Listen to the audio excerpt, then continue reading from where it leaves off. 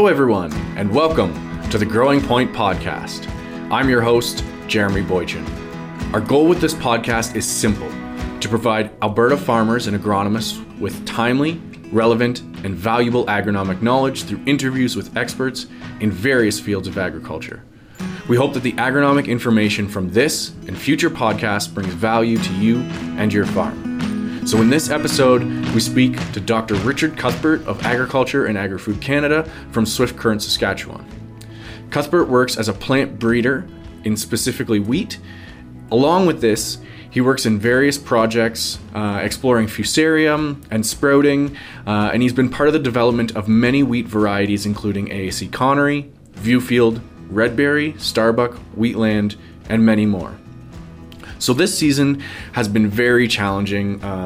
We started off dry, especially in Alberta, and then the rains started in the northwest part of the province and just continued. We also had low heat units and ended up having a delayed harvest because of early snowfall that came in, and we're seeing a lot of issues with falling number.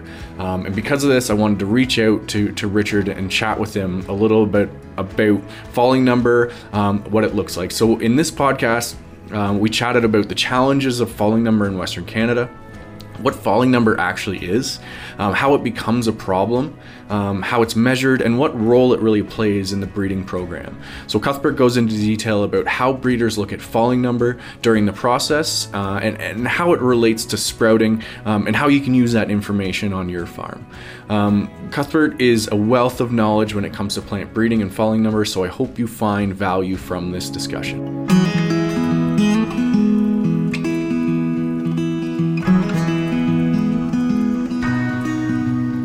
So I am here with Richard Cuthbert, Dr. Richard Cuthbert with AFC Agriculture and Agri-Food Canada out of Swift Current in Saskatoon.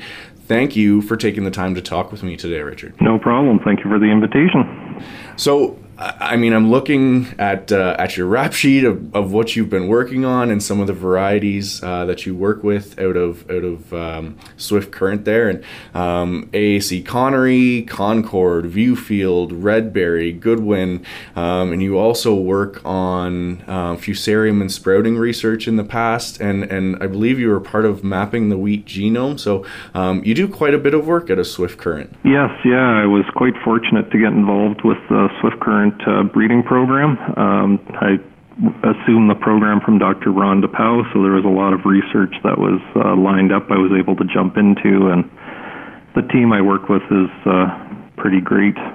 So maybe before we get too far into it, and I kind of did a little bit of an introduction there, but maybe talk a little bit about how you got to where you are and what your current research is and what you're looking towards in the future, just so our audience can get an idea of what you work on. Sure. Yeah, I grew up in Winnipeg. I always had an interest in engineering and taking things apart and putting them back together. And I really did think that engineering was the path for me. My sisters are a little bit older than me, and they had an interest in plants from working in my father's greenhouse, and kind of growing up watching my sisters go through ag research, and they got involved with the canola breeding program at the University of Manitoba, and I saw there was an opportunity for a summer job there, which involved a lot of weeding of plots, but I got a feel for what breeding was and what could be done with it, and how much plants were an ultimate kind of puzzle that you can take apart and put back together. So I kind of got bitten for the breeding bug there, and continued on with my studies in agriculture and pursuit of Master's of Science and a PhD in wheat breeding.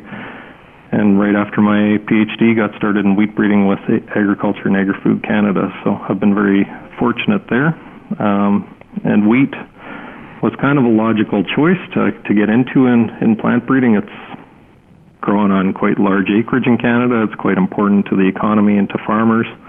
And it is, in my opinion, the ultimate plant puzzle. It's genome is massive, and there's a lot of challenges facing production. And maybe talking about the wheat genome, just so everyone can get an idea, because I was actually reading about this not too long ago, but the comparable size of say, the wheat genome to other crops that we maybe grow in North America. Could we draw some comparisons there? Yeah, a couple of the numbers are escaping me right now, but I always go to the human genome, as the human genome was the first to be sequenced and fully mapped. And of course, there's a lot more funds available for human research, but the wheat genome is 5 times larger in DNA content than the human genome, so it's quite a bit bigger. And as it increases in size, the complexity of the assembly of that genome, because you only sequence little bits and pieces of it, and then you try to put it together, it's like taking a large book like Gone with the Wind, shredding it, and then trying to reassemble it from the words that are left in the little pieces of paper. So that's basically what was done with the wheat genome and the human genome before it. What further complicated it for wheat is bread wheat that we know today, about 10,000 years ago, was a hybridization of different genomes. So there's 3 distinct genomes in hexaploid wheat from 3 ancestors that came together to give us what we know as modern bread wheat today. So that duplication across the 3 genomes, as well as the absolute size of the genome, is just it's such a challenge to work with. Yeah, when I looked into that, just reading of the size of the wheat genome just gave me that much more of a respect for the amount of work that goes into developing some of those research projects. So, but what we're here to talk about today is falling number, and this year has been no doubt a challenge for producers in Western Canada. I mean, it's been labeled the harvest from hell, making 2016 look like maybe a walk in the park to some. But I mean, we started off with dry conditions. I mean, May, we pretty much didn't get any rain across the prairies except that southwest part of Alberta. And then it started to rain. And especially in central and northwestern part of Alberta, and then it didn't stop.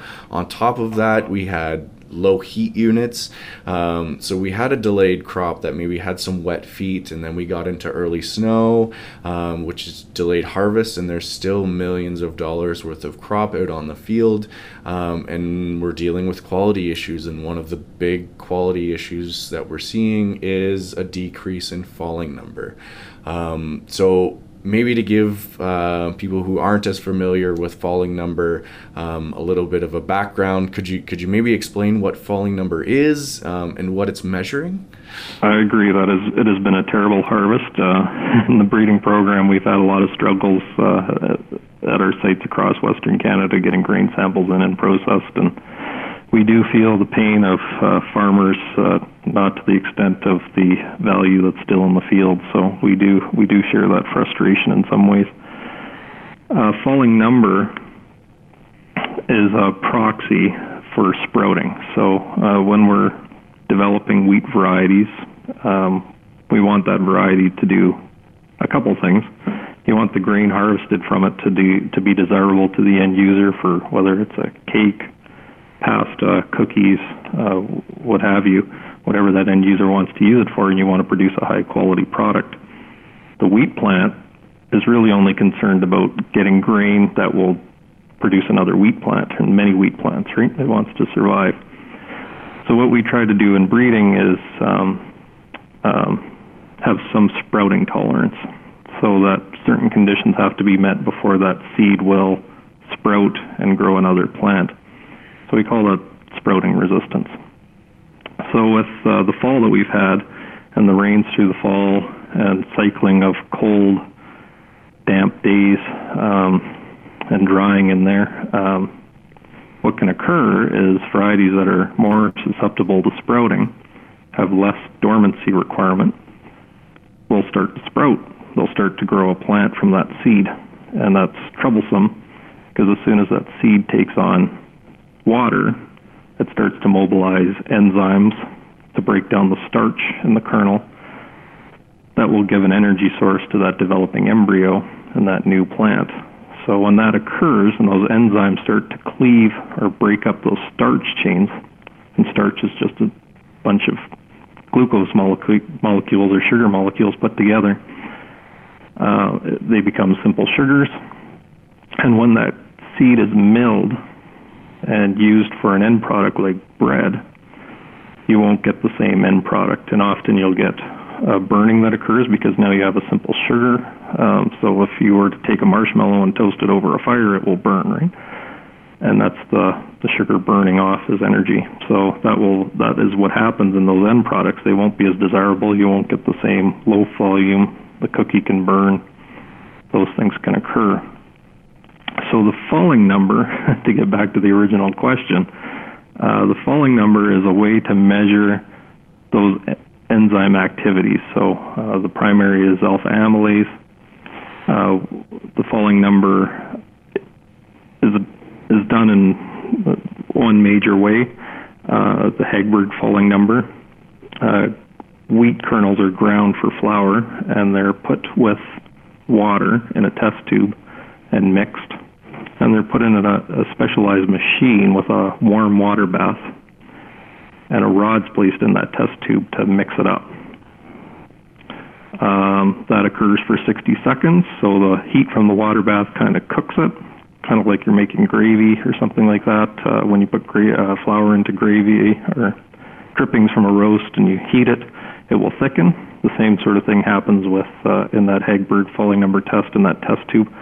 So the rod will mix while the solution's being warmed for 60 seconds, and then the rod will be left at the top of the test tube, and then the machine will measure how fast that rod falls to the bottom of the tube. How many seconds is the falling number, how long it takes for that rod to get to the bottom of the tube. So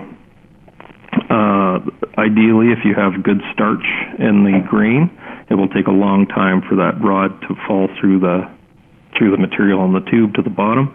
If you don't, and the starch is broken down, that rod will fall very quickly through the tube because there isn't that intricate starch network to resist it from falling. So that kind of answer that. Yeah, absolutely. And you end up with that low falling number that ends up being a challenge to end users for creating quality product. I guess my follow-up question to that would be, is this a test that's done under lab conditions, or is this something maybe, like you said, could be done in a kitchen the same way that you do gravy? Like how specific do we need to be with the amount of product that we're using, the temperature, and all of these conditions that we need to do this test? Is this something that just anyone could do, or does this take a lot of specificity in making sure that it's done properly? I would say, especially for breeding purposes, when we're looking for very specific differences in varieties or breeding lines, you would need high specificity. There is very detailed protocols in place, and the equipment's reasonably expensive. Typically, we'd grind the grain samples and keep them in a humid environment to equalize them, and that needs to be done days in advance prior to doing the actual test. The actual test, there is specialized equipment to do this that you can purchase from lab supply companies, and it's usually done in a controlled lab environment. I'm not aware of it being done anywhere else, really. I think there may be something that we use in quality is near-infrared reflectance, so NIR. I think there may be some calibrations out there that some people try to estimate falling number based on NIR. I don't have any real hands-on experience with that, but it's kind of hearsay. I've never seen it myself. So those, it would be a much faster way to do, and it could be done in less ideal conditions, but the real Hagberg falling number test would be done in controlled lab conditions. So I guess you discussed a little bit about how falling number is related to sprouting. So would you expect falling number response of varieties to align pretty closely to what you see with sprouting resistance to varieties? Like, is that a line? I think you can have higher falling number material when it hasn't sprouted. Once you've had sprouting occur, then there should be significant differences between non-sprouted versus a sprouted sample.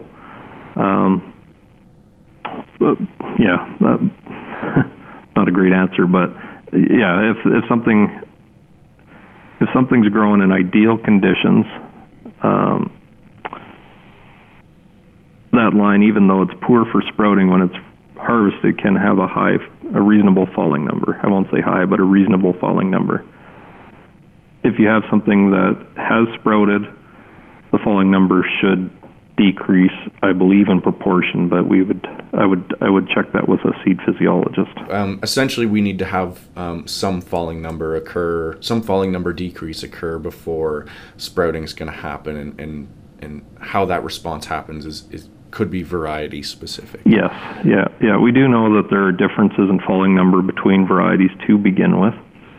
In the breeding process, we don't tend to look at falling number until we get into advanced stages of trialing, typically on lines that are inbred.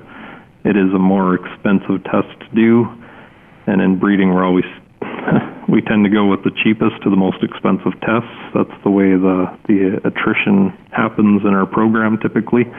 We wouldn't want to be spending $200 on a test on 10,000 lines at an early generation when we could do it on 200 lines later on. And we do see line differences and variety differences. In the registration system, falling number is a primary trait. So for entry to a market class, it has to meet minimums for falling number to get into that class.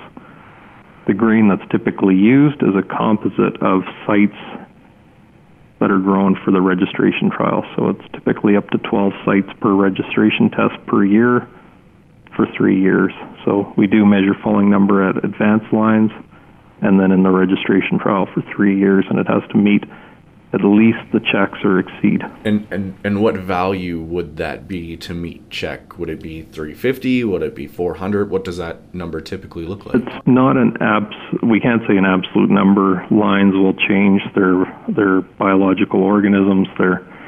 Unfortunately, as much as we'd like to make them fit in a box, they don't always. They tend to move around. So our checks right now for Canada Western Red Spring, that the potential registration line needs to be checked against, is Glen, Carberry, and AC Viewfield. Those have been agreed upon in Western Canada as the checks for CWRS. So in my experience, looking at this registration trial over the last 9 years, Glen will tend to be the lowest. Carberry will tend to be a little bit higher than Glen, even though I think its sprouting resistance in the C guides is rated as a fair, and then Viewfield will be usually better than that. They take a mean of those, and then they have deviations from the mean where a line is assessed against. So if it's better than the mean, great. That's really good. That's what we're looking for. If it's equivalent, that's okay. It still gets through. If you get too low from the standard deviation that's set from that check mean, that's when things get flagged and get turned down for registration. All right, we're going to pause here and go to a quick commercial break, but we will be right back. Taking place at the iconic Banff Springs Hotel, Alberta farmers are invited to spend 2 days learning and networking at the Prairie Cereal Summit on December 11th and 12th. Hosted by the Alberta Wheat and Barley Commissions, this industry-favorite event is filled with engaging speakers, including the Honourable Stockwell Day, a signature pub tour in downtown Banff, and a reception followed by a delicious banquet dinner. Register today by visiting albertabarley.com and join us in the heart of the Rockies. Okay. So everything that is out and available right now has passed these standardized tests to make sure that it's at least at check. Yes, for 3 years with a composite of grain grown in Western Canada over those 3 years. So it's been checked at least 3 times in that registration trial. So I guess this begs the question then, if we're dealing with some challenging seasons in the northwest of Alberta and we're getting wet conditions, maybe that's not what's occurring all the time in Saskatoon or Saskatchewan. But then if we're looking at it over the past 3 years, then would the averages decrease and the standard set decrease as well if we're doing those tests across Western Canada? Yes, that's something that doesn't really get done in registration and maybe should be done post-registration is falling number after sprouting. And that's difficult to do because the conditions around sprouting can change in the actual field condition. And it gets to be extremely labor intensive in collection of material and in the testing. So what can happen is you could have a line go through that has a high falling number. That typically means low L families activity will resist quite a bit of L families activity. But then if it's exposed to extreme conditions in the fall in the field that will meet sprouting requirements, and the line is poor for sprouting, you can have an issue. And that's what we're kind of seeing this year. What we do now, and has been done for quite a while, I'd have to look back exactly how long, but the sprouting ratings that are in the seed guides, we do them at Swift Current. They're done in what's called a length of dormancy period test. So lines go into it for 3 years, and we will collect heads for sprouting testing at 2 time points. They're collected at physiological maturity. They are dried and then kept at -20 until we phenotype. Or phenotyping is a fancy word for checking the sprouting and actually looking at what happens when you give those conditions. So we'll put the bundles of heads from each variety or line into a specialized cabinet that has what we call a Ferris wheel and trays, and the Ferris wheel will turn in the cabinet, and we have sprinklers inside that will spray water on the plants at determined intervals over a few days. And then we'll come back and we have checks in there that we know that are very bad, good, and very good. And we'll assess the lines against them, the heads for sprouting, and then we'll also thresh them and look at the kernel sprouted. And that is how the sprouting rating was given in the seed guides. So things that are very good, great. They have a much better resistance to sprouting than something that would be rated poor or very poor. So ideally, if you're in an area, and we don't know on the prairies how each year is going to go, you would be selecting varieties that are good or very good, but that can be a challenge. So that sprouting test, you said it doesn't involve also checking the falling number. It would be very interesting to see what the falling number of some of those varieties would be after running through that sprouting test, because I always come back to this question of if you put varieties side by side and you put them in conditions for sprouting, and you have both of them dropping their falling number because of alpha amylase production, will one of those varieties actually start display sprouting on the outside of the kernel before the other one does, because it takes longer for that falling number decrease to actually trigger a sprouting response? Mm-hmm. Yes, and if we were to do falling numbers on this material, we would need to do quite a few more heads per line, because we're only doing 10 at 2 different time points of maturity. So we would need at least 7 grams of ground flour, to do the falling number test. So we would have to increase things a little bit, and that would be a little bit of a challenge resource-wise and labor-wise. But it is possible and may have been done in the past. And again, there is a lot of history in what's been done with pre-harvest sprouting breeding in Canada. I guess something that we haven't talked about really in the breeding process is what we do to bring in sprouting resistance. And there is quite a long history of that in Canada. One of the things that was done is a line called RL 4137 was developed. and it was a primary source for pre-harvest sprouting resistance in Canada Western Red Spring. And it was used as a backbone in the CWRS genealogy chart that needs to be updated. I'm working on that. But if you go back in that, you'll see it becomes a backbone in the genealogy, and it was used quite extensively for sprouting resistance.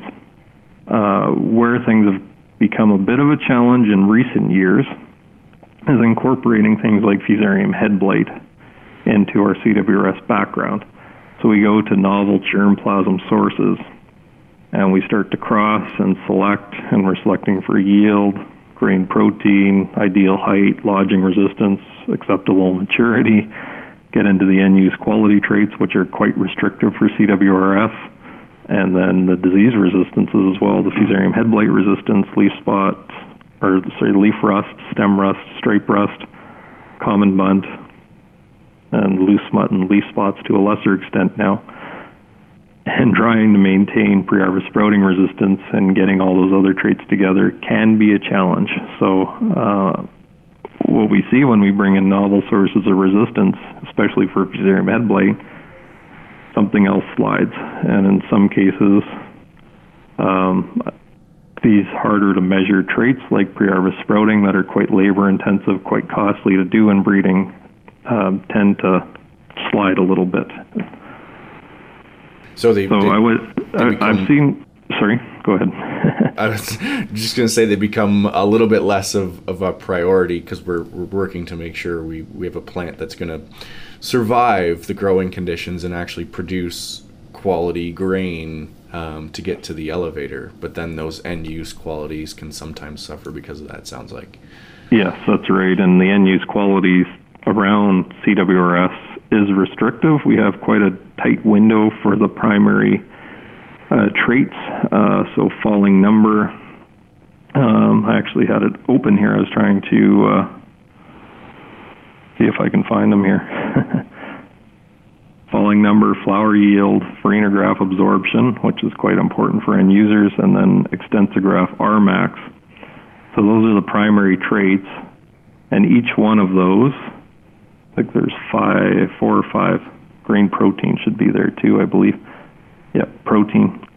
There's 5, and each one of those is a different test, and they're all generally expensive to do. So it's a challenge. A lot of work has been done on pre-harvest sprouting, and like one of the questions that comes up is why don't you use molecular markers? You have the wheat genome sequence. Just use markers is a way to look at it, but a lot of work has been done in mapping pre-harvest sprouting resistance. It's very complex. It's not one gene. It's not just a couple genes. It's many genes across the genome. And bread wheat, while we said it was very large, there's roughly 120,000 genes in the genome of hexaploid spring bread wheat. Is falling number something that's currently being worked on? Is this something that we're currently trying to provide better lines for, or is this kind of we want to keep the status quo of where we're at? I would say falling number wise, from a breeding perspective, you want to meet where you're at least where the minimums are or exceed them for CWRS. I wouldn't say it is the highest priority in CWRS breeding, as typically we've been pretty good for our resistance. In 2019, and I think 2016 would be the next in recent memory of a bad fall.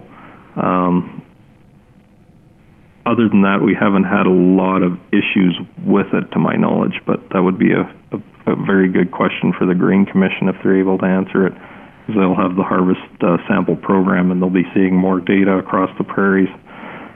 But the good thing about actual field-based wheat breeding is when we do these falling number measurements in our what we would call our A test and then our B test and then 3 years of registration testing, they've had 5 falling number measurements for that line before registration. And we are in the exact same conditions that farmers are facing every year. So this isn't done in the lab, this is done in the field, and this is real world. So it is being worked on. When we choose parents, we're not trying to give away this pre-harvest sprouting in the cross. We want to maintain that level of resistance, which will maintain higher falling numbers.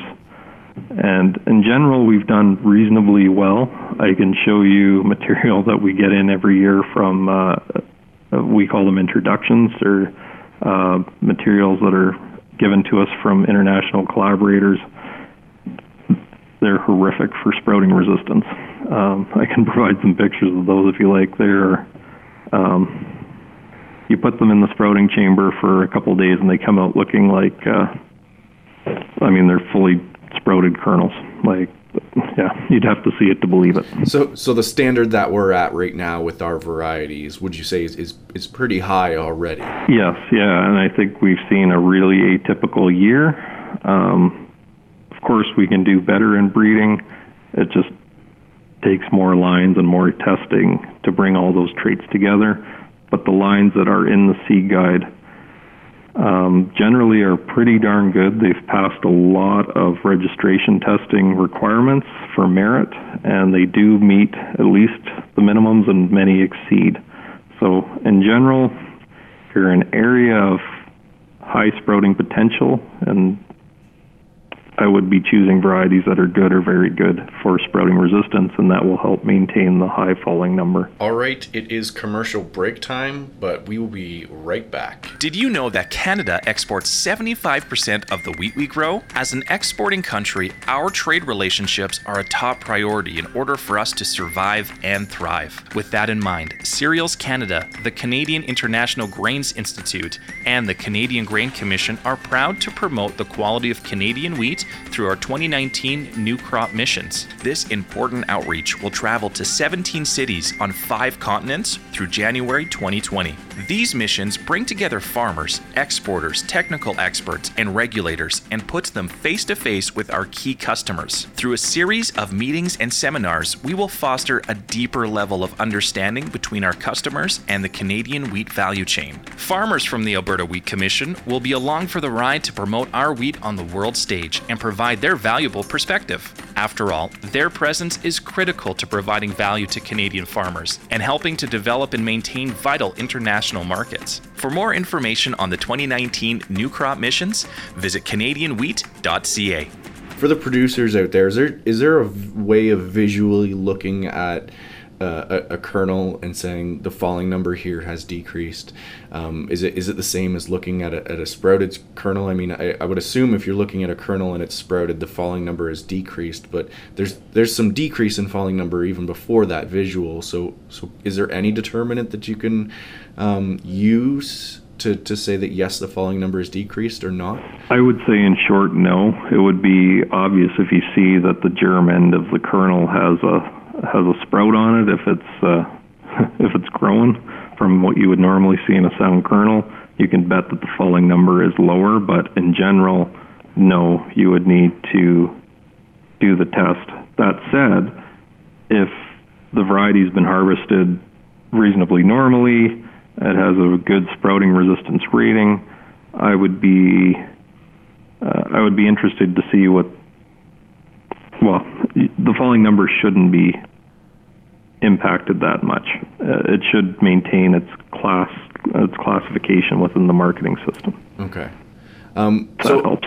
Yeah, absolutely. So I guess that's where the question comes in is how am I supposed to know if my falling number has gone down if you can't do anything visual with it? And we're relying on a test that requires lab-based conditions to make sure that we're getting good responses. And it obviously creates some confusion for producers because they're when we're used to everything being based on a visual, and now we're looking at something that is a spec and needs to go through a lab test, and it's causing some challenges at the elevator.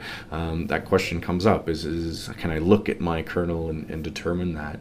And then I guess the follow-up question to that is, if I have a sprouted kernel or a grain lot with sprouted kernels in it, can I assume that the falling number is going to be poor, or are there conditions where I can see a bit of sprouting, but my falling number maybe isn't below 250 or 300? It's a good question. If you do see sprouting, I would tend to say the falling number is impacted. What the actual number is difficult to say without actually testing. I wouldn't hazard a guess without looking.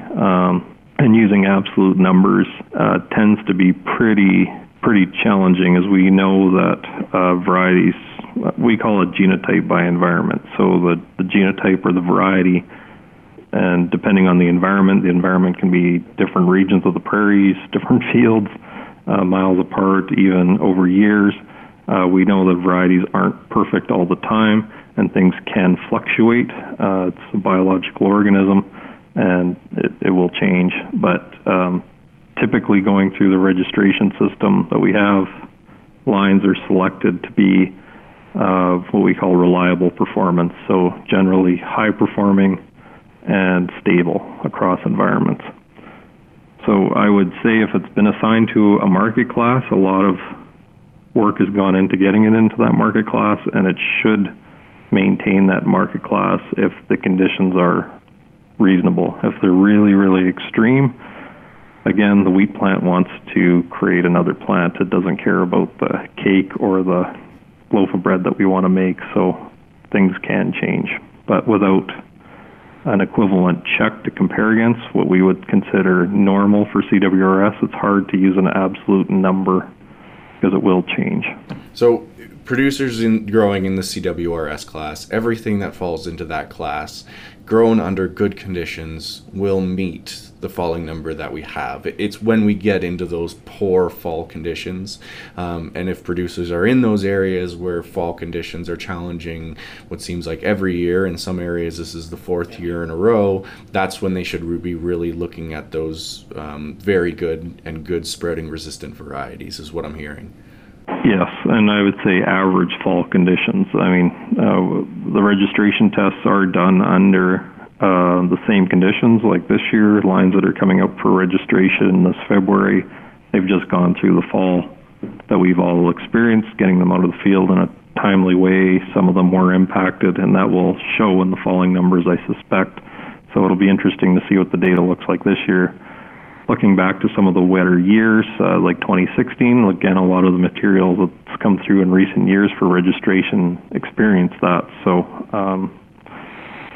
we will see lower falling numbers. They will be culled. They won't go to registration. They'll be kicked out of the system. That's the strength of our system. And we are getting the better material coming through to farmers' fields. I've seen much worse material, and there is room for improvement in CWRS, but in general, CWRS is quite unique globally. Awesome. Well, I mean, we've been chatting here for 35 minutes, and I do appreciate your time, Richard. I feel like we covered a lot of bases here when it comes to falling number. Is there anything that we didn't talk about that you think is worth mentioning when it comes to falling number and production in Western Canada? No, I don't think so. Not specifically. There's a lot of pressure generally in wheat breeding, I would say, to streamline registration and make it more predictable. I think in general it is. I think most breeders would agree that it is. And this merit testing that's in place is to try and prevent any wrecks for farmers down the road. So I think it is important that a lot of these things be maintained, and there's probably areas that they could be actually enhanced, but that tends to be, we don't generally like to add testing, but I think it is an important factor, and 2019 does highlight the importance of this work. Absolutely, it does. Well, again, Richard, thank you. I appreciate you taking the time, and I'm sure we'll chat with you soon. Yeah, thanks, Jeremy.